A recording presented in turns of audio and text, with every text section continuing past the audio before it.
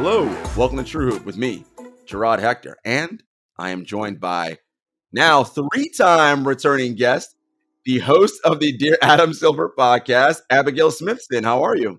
I'm good, Gerard. How are you doing? I'm doing well.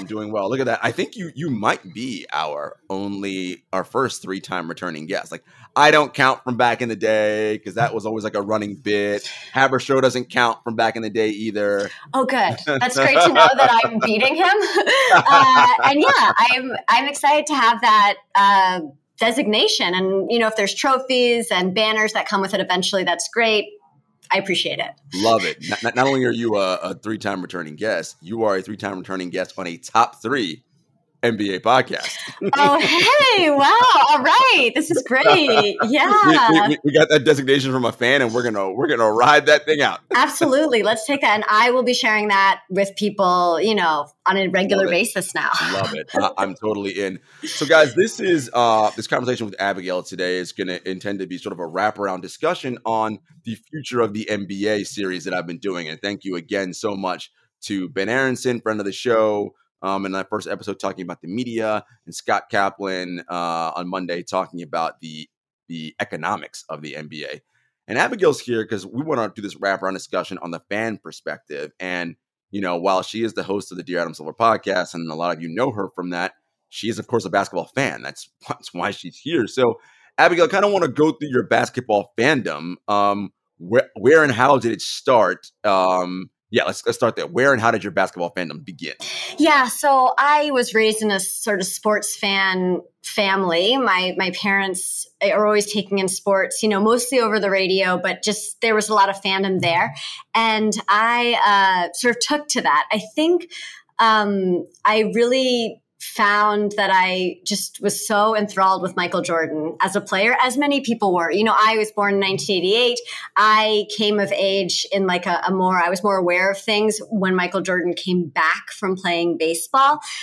And I think that he just had this huge impact on me, not just from the games, but how he lived in culture outside of the games. Like then when he was in McDonald's commercials and Hanes commercials, I was like, I want Michael Jordan to walk into my house and sit down on the couch and hang out with my family and, you know, whatever. And so I think that there was definitely, it was a personality driven thing for me. I know at that time, of course, there was a conversation around gambling and other, you know, behavior that he was partaking in that might not have been, you know, what the NBA wanted him to be doing. But I wasn't looking at such things at that time, you know, and I was thinking about him in the game. And even though I was 3 when he, you know, when the Chicago Bulls won their first championship, like that play of him going, you know, switching hands midair and putting the ball in and like that call. And, you know, that lives in my life my brain, my imagination in a very powerful way. And so I just felt connected to him, you know, and then that carried forward to other players as well. Charles Barkley, Anthony Hardaway, Penny Hardaway. I think that, the way that the players engaged with other parts outside of the game, and it was just very powerful for me. So I used to get up on Saturday mornings in California at like 8:30 a.m. to watch the first game of the triple header that you talked about with Ben Aronson. And, you know, I'd have all my snacks and I'd sit in front of the TV for like 3 hours. I mean, I'd take breaks and stuff like that. And I'm sure my parents were like, what's going on here? Because they were fans, but also I had this level of obsession.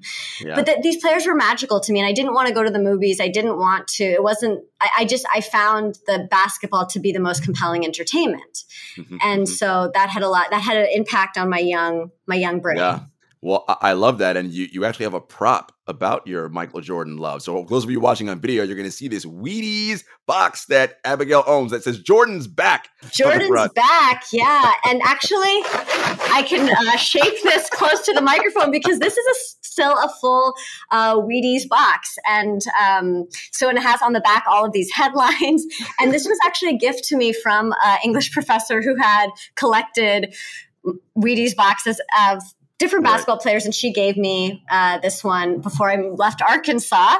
That's so nice. But this is, kind of this is my young basketball self, what I was drawn to and what was powerful to me. And even, I've had the Sports Illustrated framed from when Michael Jordan announced he's back. I'm back. Those 2 words, and it's like so powerful, rocked the basketball world. So, I was 7. Like this is stuff that's been around for a while. It's hard to shake. And I don't necessarily want to, I just want to think about it differently. So yeah, that's what the Wheaties box is all about. Yeah. But I think that what you talk about, though, is so instructive, Abigail, because it's going to be informative to our discussion today. Yes, of course, you understood the game of basketball. And because of your, and we can be honest about it, because of your love for Michael Jordan, you wanted him, of course, to win and do well every time you probably saw him play, obviously, as a part of that. But what sort of like made this connection to you and him and then thus basketball so real was all the ways he had touch points into your life outside of basketball, right? Right. So we mentioned the triple header on Sunday. On a Tuesday, if you're doing something else, he might pop up on TV in a commercial or, right? And you're like, wait a minute, there he is again. So it was his ubiquity, right? And his presence in the culture that I think makes this so relevant. And this is something that I talked about on the show. And Ben Aronson had a great comment. I think we could have to start here, in which he said, the culture of basketball is so powerful and so relevant, but I'm not sure people actually enjoy watching basketball, or at least not in the same degree to which the relevance is there. And I think that's such an important piece to unpack, Abigail, because there's so much truth there, right? I said it a million times and I'll say it again. The NBA dwarfs the other 3 major North American sports in social media following and conversation. It's not close, I promise you. Even the mighty NFL. There's just a way in which the NBA in particular, impacts the culture in a way those sports don't. Now, that impact, however, does not translate to television viewership numbers, right? As we talked about, 1.6 million average. That's nothing. The NBA does like the NFL game does like 18 or 19. You know what I mean? Right. It's just it's amazing how that works. Yeah, absolutely. And I think that was I think that the way Ben said that the other day was really interesting because it just laid it out so perfectly. And I think that sometimes I am guilty of maybe like leaning in so much to the cultural aspect. So something that I thought about for today is that I really, when I've lived in places outside of California, I love falling asleep to the sounds of the late game, like the Thursday night late game. It's just, there's something about the NBA, those games that feels like sort of like a warm blanket, and also I love the sound of, the TNT, like the guys, and they're like, even though they're not the best takes, I kind of like that they're bad takes to a certain extent. Does that mean I'm getting smarter? Maybe not. Does that mean I'm just like enjoying myself with old friends? People, like, I think that that's a huge part of the culture. I don't know how that gets introduced to people that are coming to basketball later on, because it's something that you build over time, which is a huge issue. And that being said, like when I might fall asleep to the later game, I'm very much watching the first game and I'm thinking, and then I'll check in later on, or the next day. So I think that it's just, that is an important thing that is just a difficult way to figure out how to create those eyes, people that are tuning in, that are watching the full game. And I think also sometimes, well, depending on who's playing each other, like it's not always the most compelling game. One of the reasons that I want to watch is because I don't want to miss the moment that people will be talking about for weeks, months, years out. I want to be there when Kawhi hits the shot against, the Sixers, that like that moment in basketball history. I want to know where I was when that happened. So you want to watch games because there's a chance a moment like that could happen. I think that perhaps because there's fewer games in football, and I know that you talk about there being fewer games in basketball, that like there's more potential within that game for a big, my God, like whether it's a Hail Mary or whatever it is to like go down where it's like, And so I think that sometimes is a more difficult thing to get out of each game, but I still I'm still in it, but I think it's, hard to bring people into that when it's so often that the games do not have those large moments. I mean, yes, of course, the scarcity of the NFL makes it so attractive, right? I mean, even now with the expanded schedule, of you're playing, 17 games, it's the only time you're going to see your team. The other piece of it, which we can't ignore, and look, it's just factual. As a whole, we Americans like violence, and football is violent. Like, I don't know. Like, I mean, remember for years, for decades, ESPN had on their NFL countdown show a segment called Jacked Up, right? Where literally somebody got knocked out in a tackle. And let's all be honest about it, right? Every one of us who are sportsmen, somewhere inside of us, we're like, we watched that stuff, right? Like it was a thing. Yeah. Okay. And so there is something about the violent nature of that game that also attracts people to it in a way that basketball doesn't, right? And basketball's a physical game, but it's not, no one's getting like, clotheslined or like, it's not, that's not, that's not happening in our game, in our sport in that way. So I think that's a piece that's also very relevant. Yeah, absolutely. And I think that speaks to like the what could happen. So it's possible you could see an amazing play. It's also possible you could see someone like, lying on the field for a while after a huge hit. Damar Hamlin exactly. almost died. Right. And you can see, and then you'll see it replayed over and over again. And they'll be like, what's going to happen? The question.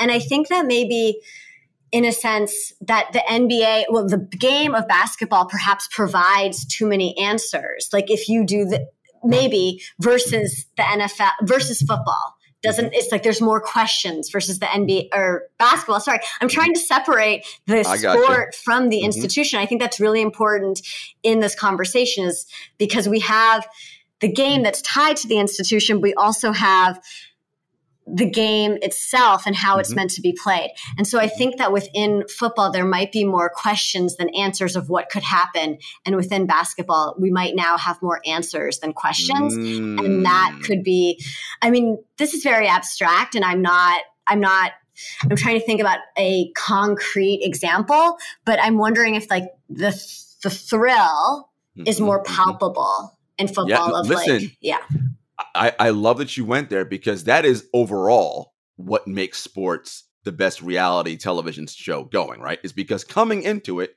we have no idea what's going to happen, right?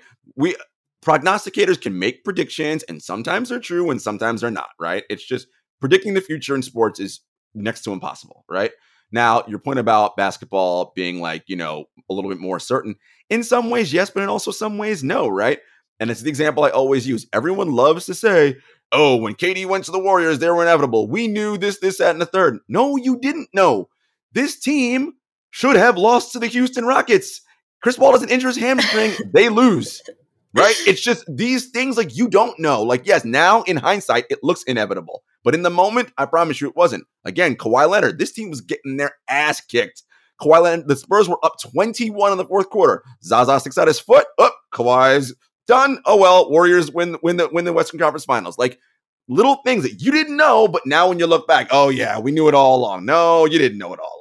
Well, and I think it's so interesting because the way those two seasons ended was with the Warriors playing the Cavs, which felt more inevitable. Like it felt like the Warriors were much more dominant in those series than they had been for the rest of the playoffs, getting out of the West. And so I think that there's so much emphasis, and I do this too, and especially because I'm like a defensive Warriors fan, and so I'm like, fine, whatever. Like we all knew they were going to win. I'm sorry. So I think that like. Thinking of the whole season and the whole playoffs is very different than focusing on like the finals, which felt, like they were so dominant then. So yeah, but we don't know what's going to happen. I think the Warriors proved that the Raptors proved that in 2019. I mean, I was really stressed out about that series and everyone was like, oh, stop, they're going to win. Just let the Raptors be excited coming out of the East. And then it was like, and they didn't win. And they didn't win because of the unknown, because of those X factors where it's like, all of a sudden we've got people just, Clay and KD, that was rough. Yeah. Yeah. It is, I think all of this ties into, the aspect of storytelling and media. And that's what, Ben and I talked about and Coach on that show. And there was a moment this year that I think is again so pinpoint in these playoffs. And I know, Abigail, you want to talk about it. And it was the Giannis moment when they lost to the Miami Heat in the postseason, and Giannis was asked by, I want to say it was Eric Kareen, if I'm not mistaken, from The Athletic. Yeah. And he said to Giannis, would you consider this season a failure because you didn't win a championship? And this is part of the problem, I think. And this is not about Eric. Like, Eric's a fantastic journalist, like really good writer for The Athletic that covers the Raptors. We do this thing with sports where it's binaries. And binaries also like work because that's how our brains are. Like, everyone likes to think that like, oh, human beings, we're so like, our brains are so complex. Look, we can't multitask despite what you may think you can do. Like, no, all those things make us slow, right? But putting things into boxes and fast processing is easier for us. Someone wins a championship, hero. Someone loses, failure, zero. It's just much easier to work that way. And the media plays into that with how we tell the story of what happened to this season, right? So the Bucks, best record in the East, lost to the Heat. Oh, well, you must be a failure because obviously we didn't win the championship. And it's like, you do realize like no team wins a championship every year. That's actually impossible, right? It's not going to happen. So there's degrees to success and falling short of whatever you deem success to be. Right. And I think that there's so many versions of failure and there's so many versions of success. And of course, there's so many NBA players who are fantastic, who, are celebrating in their hometown, have like streets named after them, whatever. It's like such a small percentage of players that even get to play at that level. And then to even get to the playoffs, to even get to the Eastern Conference Finals, Western Conference Finals. And then it's just like, how could we have one word to describe the season? And I think that, I've thought differently about that question, as time has passed, because I think at first I was like, I don't like that question.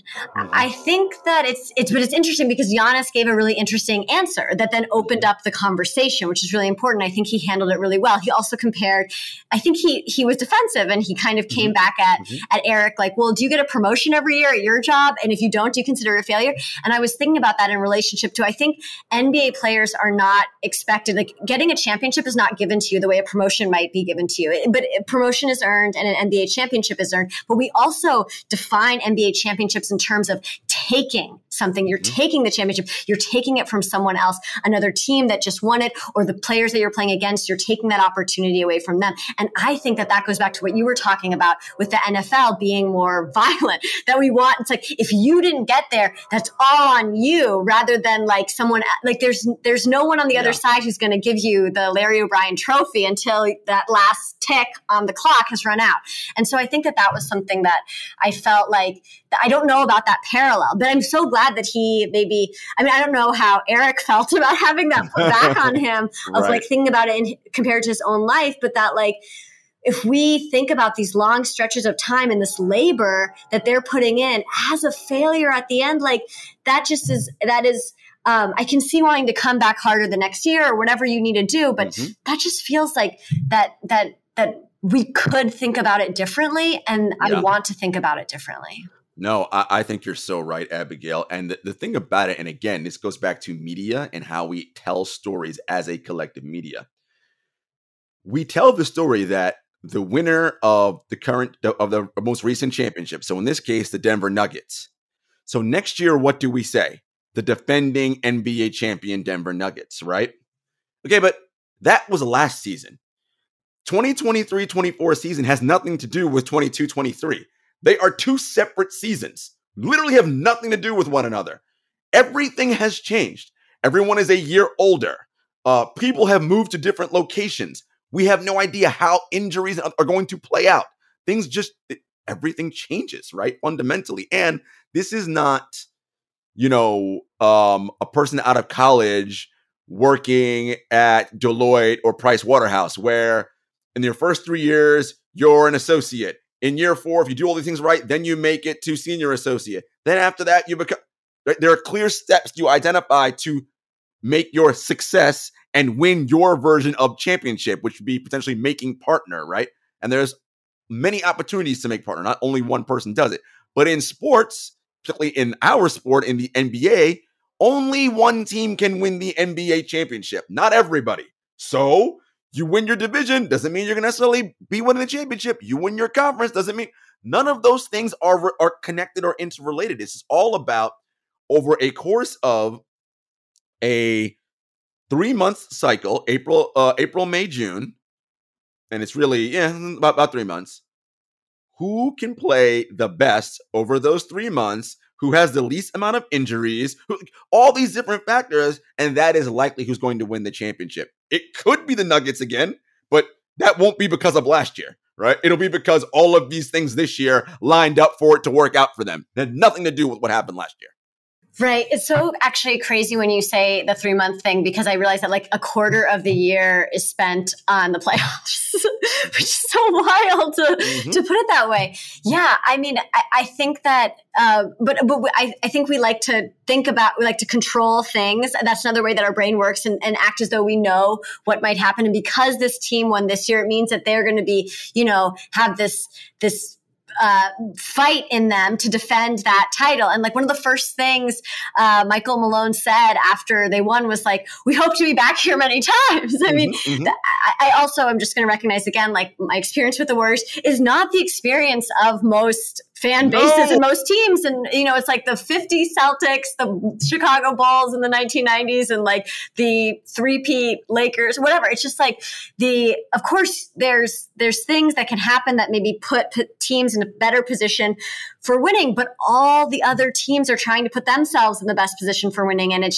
you can't control so much. And so it's like, and I think it's just, Giannis had just lost as the 1 seed, and I believe that the way the question was asked felt a little like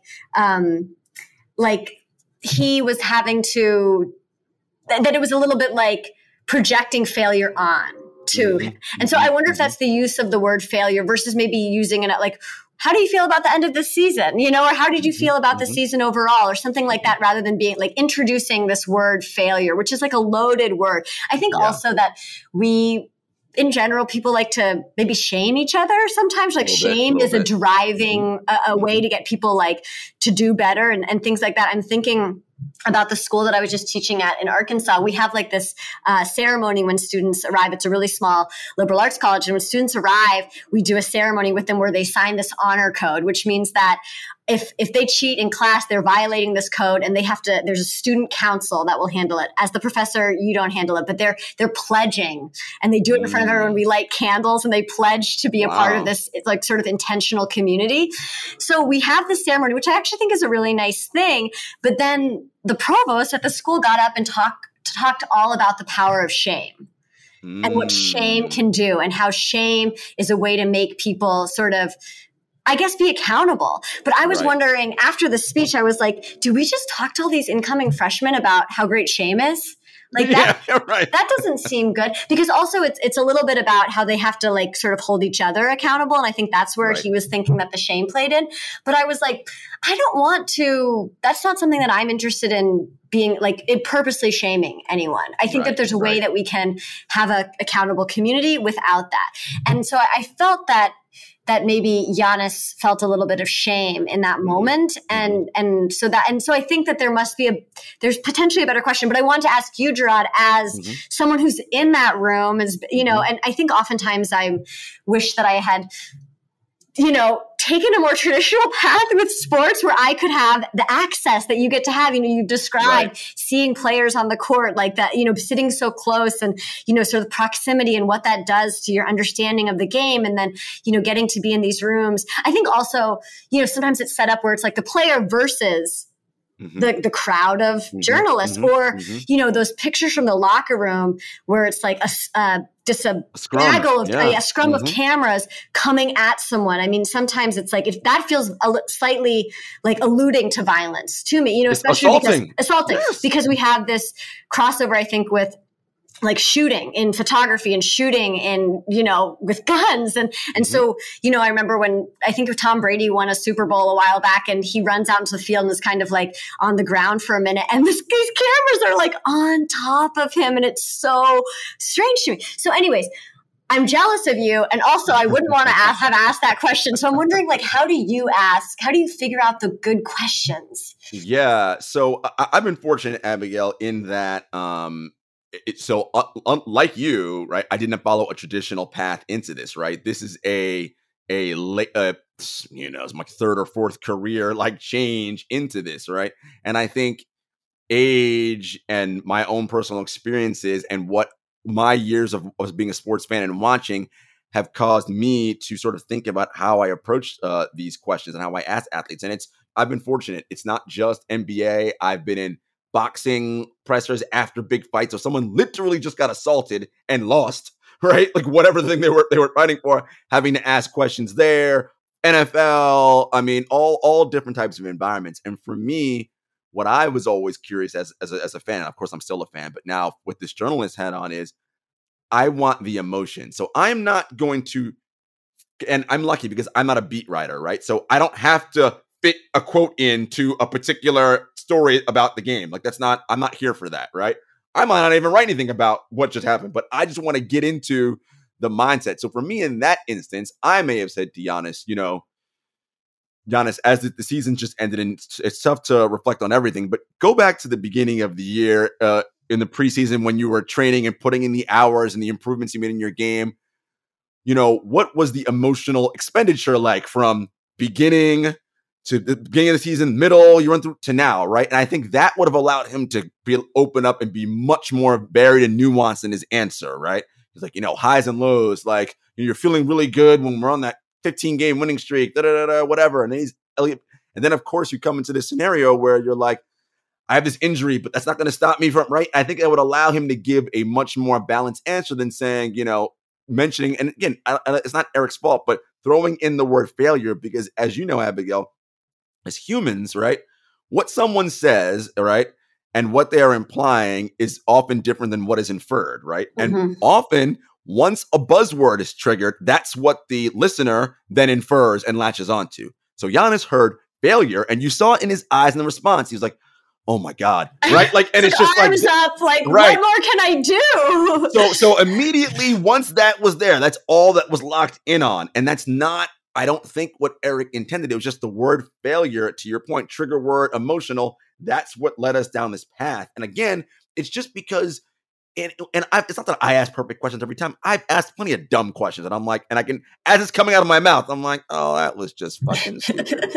Like, it's just because sometimes you're like, oh, you're jumping in. Can I get mine in right now? And your mind's scrambling over a lot of things. So, look, no one's going to ask perfect questions every time, especially in that kind of setting where they want to get to as many questions as possible, right? It's very different than a sit-down, one-on-one, 45-minute, right, where you can actually have a conversation. That's very different than after a game, in the locker room, in a scrum. So it's a challenge. But again, I always go back to, okay, what's open-ended and what allows them to really give me some insight into how they're feeling about something. Yeah, and the big picture, because I think that is what Eric wanted. I think he wanted a big picture answer. And I think that, even when Giannis used his name, like, Eric, like, do you get a promotion? I was like, these people have a relationship. This is ongoing, of course. So it's like, he's feeling emotional, and he's feeling like this is, not like like the bigger picture. And I think that if we ask better questions, we can get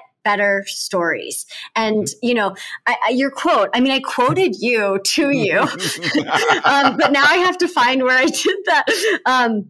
But I think that that's something that it was so powerful in that first episode with Ben, and Coach Thorpe was like, and it's not just in basketball. It's like in the news and these different things, and like in takes. Like I think that I find take culture to be really exhausting and not the best way. I really, Stephen A. came up on your episode. Like, I really admire him. Like, I like want to go to like a religious, institution where he's like in charge. Like, I feel like he could really brainwash me. But I also am like, I just, like, the takes, like, my brain doesn't work that quickly. And I've tried to make it work quickly. And so I could have the cool thing to say right away, or like the most insightful thing to say. And like, sometimes it's much later that I'm making the connection between something else that happened before, or, it within, even like, we have basketball history, and then we have the history of the United States, then we have the history of the world. And it's just like wanting things to be fleshed out. Like if we ask better questions, I think we can arrive there more often. But it also involves slowing down.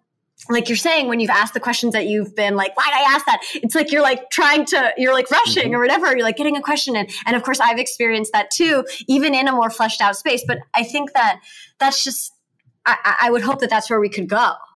This episode of True Hoop is brought to you by BetterHelp. Hey guys, Gerard from True Hoop here. If you had an extra hour in your day, what would you do? It's a hell of a question. Would you maybe go for a run, take a nap, read a book, maybe show up for a friend? Now, depending on the day, any one of those would be a great idea. Most of us spend our lives wishing we had more time, but the question is, time for what? If time was unlimited, how would you use it? The best way to squeeze that special thing into your schedule is to know what's important to you and make it a priority. Therapy can help you find what matters to you so you can do more of it. Now, I've been open in the past with you guys about this. I see a personal therapist as well as a couples therapist for my partner and I, and both are extremely helpful in developing positive coping skills and learning how to set boundaries. Therapy empowers you to be the best version of yourself. If you're thinking of starting therapy, give BetterHelp a try. It's entirely online, designed to be convenient, flexible, and suited to your schedule. Just fill out a brief questionnaire to get matched with a licensed therapist, and you can switch therapists at any time for no additional charge. Learn to make time for what makes you happy with BetterHelp. Visit betterhelp.com/truehoop today to get 10% off your first month. That's BetterHelp, HELP.com/truehoop. Yeah, no, listen, there is a place for that type of storytelling, I believe. The problem, and not problem, but the reality of it is that the take economy exists because we are fighting for attention, right? ESPN and FS1 and all these media outlets want your attention. And in order to get your attention, they got to do salacious things because there are 78 billion other things fighting for your attention space, right? And this is not like old man shaking fists at cloud, but it's this idea of the Atlantic and other long form pieces of journalism. Like the numbers say that people are reading those things less and less, right? They're digesting 10,000 word pieces. Like, it's like no one has time for that, right? But I always make the argument, you make time for what you choose to make time for, right? Like if you really want to do that thing, you will, right? But there is this fear that you talk about of missing out on something, right? If I'm not on Twitter, I'm going to miss whatever the conversation is about X, Y, Z. And it's this constant tug and push, pull. But ultimately, that's the take economy, right? So yeah, Stephen A is going to say something outlandish because that's what the take economy incentivizes. The clip's going to go viral. Everyone's going to lose their mind on NBA Twitter for like 3 days. It's going to become the lead story on everything. Every podcast is going to bring it up.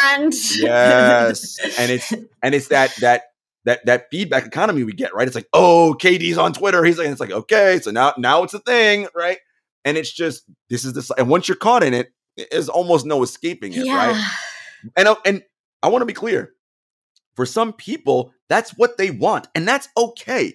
But there is this other side that you can do as well, which is what we're talking about, right? You can give the nuance, the more fleshed out, the more, and it may not be for everybody, right? Only a small subsection may want that. Okay. But how can we give them that, right? And ultimately, when we get to this part of the conversation, how can that part be monetized, right? Because ultimately, that's what this is all about, right? It is keeping the enterprise of the NBA going. And the idea about the future of the NBA, and what I talked to Ben about, is the BRI comes from broadcast money, right? The deal is allegedly we have talks of $5 billion a year. So if the deal lasts 8 years, it's a $40 billion deal. We've already talked about how the viewership numbers are down. Advertisers like Ford and Budweiser and whoever are going to, and not this one coming up, but the next deal, they're going to be like, we're not going to be able to spend advertising dollars like that on traditional broadcast because you cannot deliver us the eyeballs we want. Okay. So how can we use this other stuff where the culture is so big around the sport and there's so much happening? How can we turn that into revenue opportunities also? Yeah. And I mean, I think that, so when you mentioned Hard Knocks, as a great thing that, is like a seasonal part of the NFL is gearing up. Here we have Hard Knocks. And then you get to follow that team, through and see, whether, really, I think mostly it's like, you're like, oh, all these guys' names that I learned and all their stories, like they're not going to make the playoffs, a lot of the time. But I find that content to be so compelling. And I like those, I think that I go back and forth, and we know that like the last episode I was on, I was like, I don't need to hear the coach being like, all right, one more push, because that's like so obvious to me. Right. But like, I do think there are some behind the scenes things that are really interesting. Those like nuts and bolts elements are just like seeing the players watching the film, and interacting with each other about these little things. Or like, hey, like actually over here rather than over there. And so, but yeah, and the tidbits that we do get from games completely controlled. So it's hard to really find that honest, footage. Well, what's interesting? Here's what I have a question for you. Yeah. And I love where we're going with this. Okay. So let's say last season, the Golden State Warriors were the subject of the NBA's version of Hard Knocks, right? Okay. And instead of like we did this year, where we just got the TMZ leaked video of Draymond walking over and punching Jordan, what if we had the whole entire run and it went back to the previous year of like all the snarky comments Jordan Poole was making, right? And this is not about sympathy for Draymond. That's not what I'm saying. How is that incident then received after all of that info we got prior to? Now we're like, oh, okay. Well, that's not what I would have done, but I have context now, right? There's context around why this is. And then I can be like, hey, Draymond, but you kind of give it pretty good too, and no one comes back at you. So maybe that even makes you dig your heels in more against Draymond. Like that makes you more wrong. But the point is, like, it would give us more context. And then to your point that you said on our last time you were on, how much of that are we entitled to know, and are we allowed to have insight into? And this is the, I guess, struggle, right? Because these players they're popular. They are figures in the culture. Stephen Curry was on stage at the Paramore concert in San Francisco this week singing Misery Business, right? Like, yeah. Okay. Like how many, if we do a cross section, how many Paramore fans at that show are also NBA basketball fans and specifically Warriors? I don't know, but guess what? I bet there are people like, who's that dude? Stephen Curry, number 30? I bet people went home after who were like, oh, whatever. And now they're like, can I find more info on this guy? That was pretty cool, right? Yeah, because he's a touchstone. Like absolutely. Yeah. So basically, to tie it back, I think that Hard Knocks is asking a larger question, and so we get a more expansive answer. I think that, so let's say that footage comes out in a Hard Knocks episode. We have more context for it. The narrator in his fabulous voice has been giving us all the information the whole time. I love him. So I think, so I guess I would feel like they knew this was going to come out. The Warriors as a institution knew, and probably Draymond and Jordan Poole knew that all of this was going to happen. They knew that they probably knew about the cameras anyways, but there was like an understanding that whatever. And I don't necessarily think that we need the sanitized version in Hard Knocks or whatever, but I do think that, that has more power than just that one scene. And, but we react. We're going to react to the one scene. We're going to react to the larger, the larger amount of information as well. I just think that the larger amount gives us a chance to understand each other as people more. Yeah. I mean, what draws us into a television show, a movie, a book, what have you? It's conflict, right? That whether that's internal, it doesn't matter. Some kind of conflict is happening. That is what draws us in. That's what attracts us and fires off and excites parts of our neurons, right? What is the conflict here? Yeah. And yes, in sports, it's very evident, right? It's team A versus team B. That is yeah, we know that one, right? But over the course of is it the team battling amongst itself? Again, using your Warriors here because you're a Warriors fan. Imagine and I don't know how it would work from a TV standpoint, but smart people figure it out. The Warriors, the final KD year, right? All of that, so it's so interesting because the weekend before, because I think the Draymond KD blow up came on a Monday or a Tuesday in LA against the Clippers. that week prior, they were in New York. And that's when the Andre Iguodala was like, welcome home, KD, like, all this stuff and the billboards. And that's also the same weekend that they had that that video of them in the locker room making fun of Fergie because of the national. Yes, yeah. And so I'm just like, well, these images don't like correlate. Like, and then all of a sudden, like a week later or whatever, like you're calling your teammate the B word and like, whoa. And so what was the subtext underlying? And yes, reporting's come out. We've heard this, that, and the third, but wouldn't it have been nice to kind of see a version of that? Again, maybe not the sanitized or whatever. And part of it is like the embarrassment of the players and like, right. They're guarded about certain things. And of course, Adam wanting the league's image not to be one that's negative and right. And so I get all that, but I think that is of interest to people, right? If people saw that, they'd be like, holy hell, who knew what the hell? This is like, Fleetwood Mac, like, all over again, like, right? Like, it's just all these different things of like, what the inner workings that are so, and yes, I did drop a Fleetwood Mac. No, I appreciate it. Yes, absolutely. I love it. Right? Yeah. I mean, that everyone knows the backstory behind the Rumors album, right? Mm-hmm. I mean, that is, I mean, if we had like footage, I mean, now the stories are well known, like, how compelling is watching that unfold? You're like, oh my God. Right. Of course this band's going to break up. What the hell is going on? Like, I mean, but I think that's as human beings, like we crave things like that excites us because it gives us, back to the binary, camps of people to root for. Well, I'm on the side of Stevie. I'm in the bassist camp. Mm-hmm. It's just right. It gives you something in someone's. No, I'm here. I'm with this person. Let's also be honest. That's why all those shows like Real Housewives and whatever are so popular, right? You have people who, I'm behind this one. Damn it, Jerron, you brought up Real Housewives before I could. You jerk. I was just about to be like, we want Real Housewives. But in many ways we do. Right. And because that is, I mean, even when they're doing like, I'm going to go to lunch with my friend and like talk about something mundane, but I'm super rich and like, you're going to judge me. It's like, okay, I'll watch that a little bit, or even like the recent Beatles documentary that came out that was all that found footage with what felt like very little editing. I don't know what all the Beatles would say or have to say, but that was really powerful because it was just like you saw things going down in these like, the camera and the flowers with I think Paul and John. I was like, oh my God, what?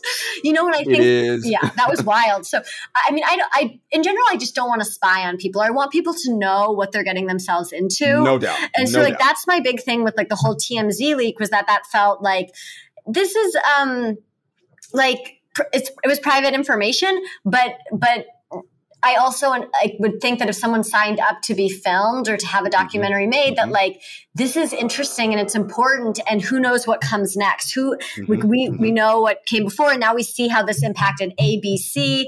Oh, now Jordan Poole's on the Wizards, whatever, and Clay's talking about how much they miss him on Paul George's podcast, and like there's all these things that you have a better understanding of if we like have that information. I mean, people who sit courtside or close to NBA benches can tell you the things that they hear and see, right? I mean, wild stuff happens there. Now, the NBA cameras don't clue you in on that, but folks, when it's a big deal when you see a dust up happen, it's only because someone caught it. Like, that stuff happens all the time. Yeah. Right? Because it's just, there's conflict inherent, right? In a variety, because you're taking my minutes. Oh, you're not doing whatever. Give me the ball. Like, there's so much push, pull, and tug. Yeah. And again, how much of that is vital to the overall story that we're telling, right? I mean, again, if you go to the NBA vaults, and it's all digitized now, I'm sure, all those games of like, whoa, man, the stuff that we haven't seen, treasure trove, like treasure trove of goodness in there. Yeah. And, I mean, think about The Last Dance, which is what Scott Kaplan brought up, right? And it's like, oh yeah, wow. Like MJ was kind of a dick to his teammates, right? Like people were like, wow, this guy's just like, I mean, of course he approved it, like, because he was the EP, and I'm like, notice that Steve Kerr stuff didn't really make too much of the way in there. Yeah. I know there's video of that fight. I know there is. Like, no. What we had, the narrative, the way the narrative was formed is that like, oh, they have a bond maybe because of this shared history of violence, of losing both their fathers to gun violence. We don't have a lot of like the violence that played out on the court between them. Correct. But we have that cute footage of that way everyone knows of Steve Kerr being like, hey, I'm going to be open on the whatever, like pass it to me, like history is changed forever, Of course. And so I think that those tidbits, I love them, and they're so interesting. And I want a Last Dance for every team for every year. To be honest, I watched The Last Dance an embarrassing amount of times. It was, the beginnings of the pandemic. I actually wore a prom dress to watch it on my TV, like when the first episode dropped, because I was like, I think maybe this deserves that. But yeah, also it's like Craig Hodges, not a huge part of The Last Dance. Like, and could we see a version of this from Craig Hodges' perspective that Michael Jordan is not the executive producer on? Well, so that's so interesting, right? Because of course Hodges was part of the first repeat, not the last. But his story, right, of why he's no longer in the NBA, right? Like that's interesting. Like, why don't we know more about that, right? And there's a way, and this is Henry's whole soul mission, right? And that's the whole point of True Hoop is like, no, I want to tell authentic, true stories. Like, if we're going to tell the story, let's tell the whole story, not just a nice sanitized version. And there's a way in which I wonder, because, and I've said this before, part of the deal that we in the collective, we fans get into it with sports is the mythologizing of the feat, right? We accept that these players are mythical beings and leap tall buildings and single bounds and and it's just this amazing fantasy life. And that is the agreement we have made with sports. Well, the actual underbelly of that is it's not all that glitzy and glamorous, right? There's PED stuff, there's gambling, there's illicit behavior, cheating on spouses and partners, like this, right? Normal human things. Correct. That happen every day in every other industry. You think it doesn't happen in this one? It does, right? Like, and so, how much of that is a part of the story, and do we need to tell, right? And so I think it's all related. I mean, going to the money side of it, obviously, Henry's series about the billionaires and how, my God, the money is always less than 6 degrees of separation away from the NBA. Right. And sometimes not even that. It's 1-to-1. Leon Black, Atlanta Hawks, right? It's like right in front of you. So I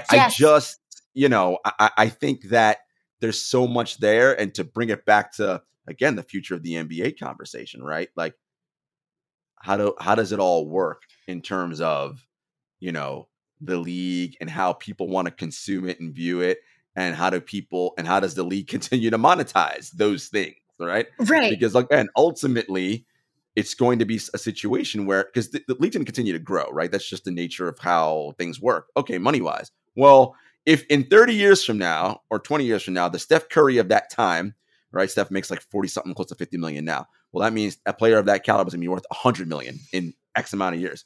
Okay, where is that money coming from? Right? Because again, we don't think it's going to be in the way that it's done now, that traditional broadcast model. Like, yes, the game is still going to be broadcast because people are going to watch it, sure. Right. But there has to be these other areas where the revenue comes from. And is it about all this other stuff around the game? Yeah, it's a good question. And I think that the NBA would be wise to maybe let more of the secrets out. Like in the sense of in relationship to Hard Knocks and things like that. Like, and because when you think about the impact that, like, people know memes from The Last Dance that never watched The Last Dance. It's like, so more memes come out of The Last Dance than come out of Hard Knocks. Any season, I think. So, and I took that personally, right? Yeah, I took that personally. Everyone knows that. Everyone knows, and I took that personally. Yeah, or I'm even thinking, like, I read Scottie Pippen's memoir that came out after The Last Dance, and at the end of his memoir, he's like smoking a cigar, looking out into the distance. There's this photo of him smoking a cigar. It's like he's doing that because Michael Jordan smoked a cigar at the end. So I just think that there's like, you have one thing like that, and then all these other things can be pulled out of it that can live with people that don't even watch basketball that much, but maybe paid or, were involved in someone else watching this.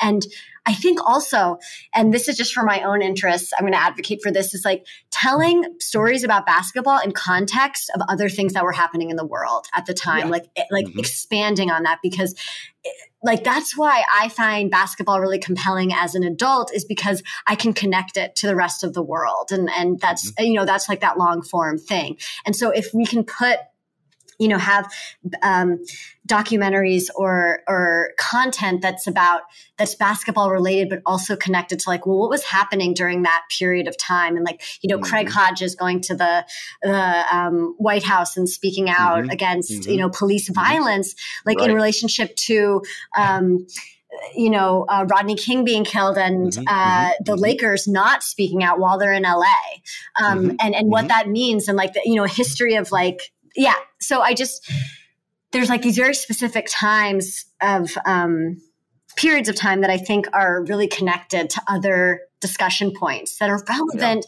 to things that are happening right now. And I think there's a lot of power there. And I want to produce that series. So let's go for it. I love it. No. And I think, Howard Bryant does a great job of this in his book, The Heritage, right? Where he talks about the lineage of the Black athlete and their activism now, right? And sort of the early periods, right? With Lou Alcindor, who of course became Kareem Abdul-Jabbar, and Bill Russell and players of that era, to the Michael Jordan era when the money exploded. And Jordan's big thing was like, I ain't doing nothing to mess up this money train. Buy sneakers too, yeah. And we learned that quote was like not quite said that way. But point being, right? His ultimate, he's like, I am an apex predator capitalist. Ain't nothing getting in the way of this money train. You want me to put on a suit and be corporate and not talk about fine by me? Just make sure you spell billion correct on them checks. Yeah. Right? Right. I know. Yeah. That's the reality of it, right? Yeah. And that's a huge, but the thing is like that is the athlete that defined my sense of athletes. And what I thought was normal was to, and not just you, everyone of a certain generation. Certain generation. And there's actually a huge amount of artists making work about basketball right now because of that, because athletes lived everywhere for us, and like associated with certain brands, certain songs, all of that. And then all of a sudden it's like, this like sports industrial complex is something to respond to, as it's like this cultural thing beyond the individual that you can respond to through art. So there's a huge movement of that happening right now that can be traced back to this blowing up and Nike and like these brands and I think that it wasn't until much later, of course, that I was like, wow, like Michael Jordan was marketed in a very specific way to me. And that is creepy and extremely powerful, and made me spend my little allowance on things, and also now spend my like salary on things sometimes. So I wrote a poem for my thesis in grad school about this idea. And I was wondering if I could read it. Sure. Yeah. Cool. So my thesis was a lot about basketball, but about connections, like basketball, like what we find through basketball and where basketball takes us. So I'm just going to pull it up here. Okay. I've always loved the sport of basketball. It is nonstop excitement, a thrill. I love the dramatic ups and downs, game-changing split seconds where anything can happen. Anyone can win or lose or get the flu. One missed shot and it's done. One lost rebound, one bad pass. 48 minutes comes down to 5 seconds. This means heartbreak, disappointment, anger, and sometimes elation from fans and players alike. But I was never tall or even strong, or maybe I was not determined, and I could never handle the competition. But I used to play. I used to shoot hoops and win knockout. I had the shot, one girl said. We were in summer basketball camp at a Catholic school, and I kept winning contests. I just stared at the hoop and never blinked. My shots fell, barely making a swish, barely making a whisper. So maybe for a few minutes when I was 8 years old and Michael Jordan had just come back to basketball after his father was shot and killed and he had played baseball for a year, I believed I could be the first woman in the NBA. He had taught me to be a believer. At the time, it seemed as though maybe there was a chance that I could meet, play next to, pass the ball to Michael Jordan. To be cliche, he made me feel some kind of way. My feelings for him were more than platonic. He was my first crush, but I believed we might someday get the chance to be on the same team, maybe vacation in Monte Carlo and play golf together. I love it. Now I am 20 years past those hopes, but I'm still in love with layups and teardrops and no-look passes and three-point shots from 30 feet out and alley-oops. But I know now that I wanted to pass the ball to an idea. So I feel like it's First of all, wait. That was beautiful. That was a lovely, lovely poem. Number one. Now continue. Yeah, thank you. I think that the realization that it was an idea of a person that I had, that I so longed to be close to. He's real. Of course, he's three-dimensional. He wakes up every day like I do for now, but what I longed to be close to was an idea. And I think that that's true of basketball too. I mean, there's the game and the whistles and the clock and the rules. And then there's this larger thing of like, what does it all mean?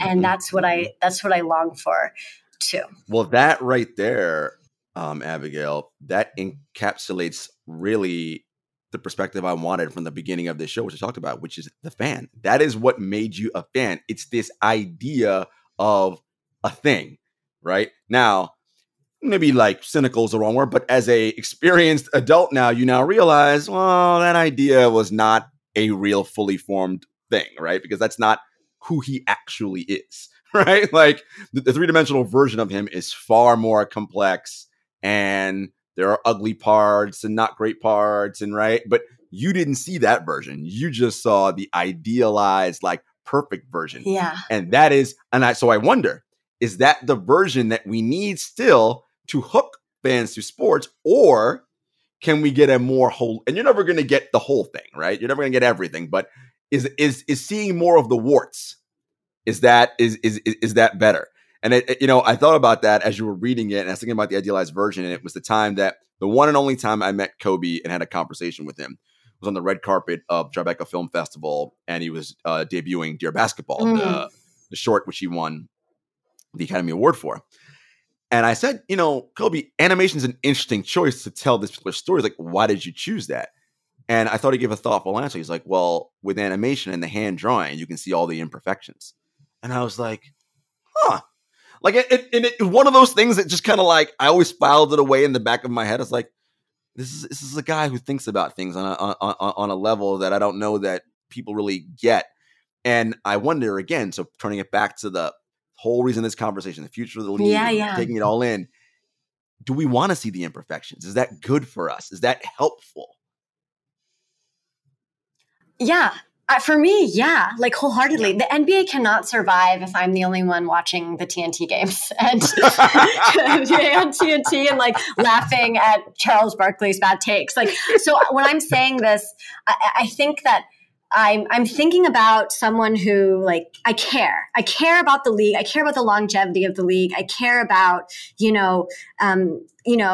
the product long term. So I want it to be good and I want it to be interesting. And also, like, I think this, I think it's okay to be critical of like where they could do better, things like that. The other day you were mentioning that, sometimes the talking heads are too critical. And I agree with that. And there's a lot of anger sometimes, but with Jeff Van Gundy, I actually enjoyed sometimes that I felt like his critiques were always coming from a place of love, perhaps a deep investment in the game, wanting it to be better because you love this thing so much. Oh no, the question. Take me back. The imperfections. The imperfections, right? Yes. So I think that I want to embrace those because I love this thing. And I also think that they're enticing. They're interesting. I don't think we need a sanitized understanding of a player, a person, an institution. I know that there's so many, like, where there's a lot of money, there's like a lot of fucked up shit happening. And that's just like the way things go. The world works. The world works completely. And I don't think that the NBA can, I just don't know how to make them not be a part of that when there's all this money floating around. Yeah. I mean, that's the documentary I want to see. I mean, essentially what Henry wrote, like, as a visual thing. But I guess I want all of it. I want all of it together, and I want to hold these things together. I think to contrast these things of like we have like sideline questions, like questions that journalists are asking, sideline reporters are asking, and I'm always like jealous of the sideline reporters, just like I was jealous of you, until they ask their questions on the sideline, and then I'm like, I don't think that's a great question. I love your analysis, but like you are having to ask questions that I think we know what is going to be answered with this, and that's how that system works. Is they ask a question, right, and it's very, very easy to answer. Formulaic. And so one thing that was powerful about that Giannis moment is that, like it wasn't formulaic. It was just like he was just like, what's going on? And he answered in this very authentic way. And he was kind of trying to gather his thoughts while answering it. That was really powerful to see that. I think that, imagine if someone asked that like before the third quarter, like, what do you think of your failures? Like from the first three quarters or something, or whatever, Right. I think that like those heavy hitting, but maybe with more nuanced questions are what give us the like powerful reactions. So I don't want the sideline reporter version of content. Right. And I also don't want to violate anyone's private interactions with people that they probably like. I'm sure Draymond cares about Jordan Poole, so like I don't want to be inserted into their personal relationship. Yeah. Anyway, so it's somewhere in between lies, like sign the waiver and then I'll watch whatever, like, but I think that that's where it's interesting. And that plus the game, plus the buzzer beater shot, plus Steven Adams throwing a, court long pass to John Moran, just boop. It's like, that's all. That's the answer.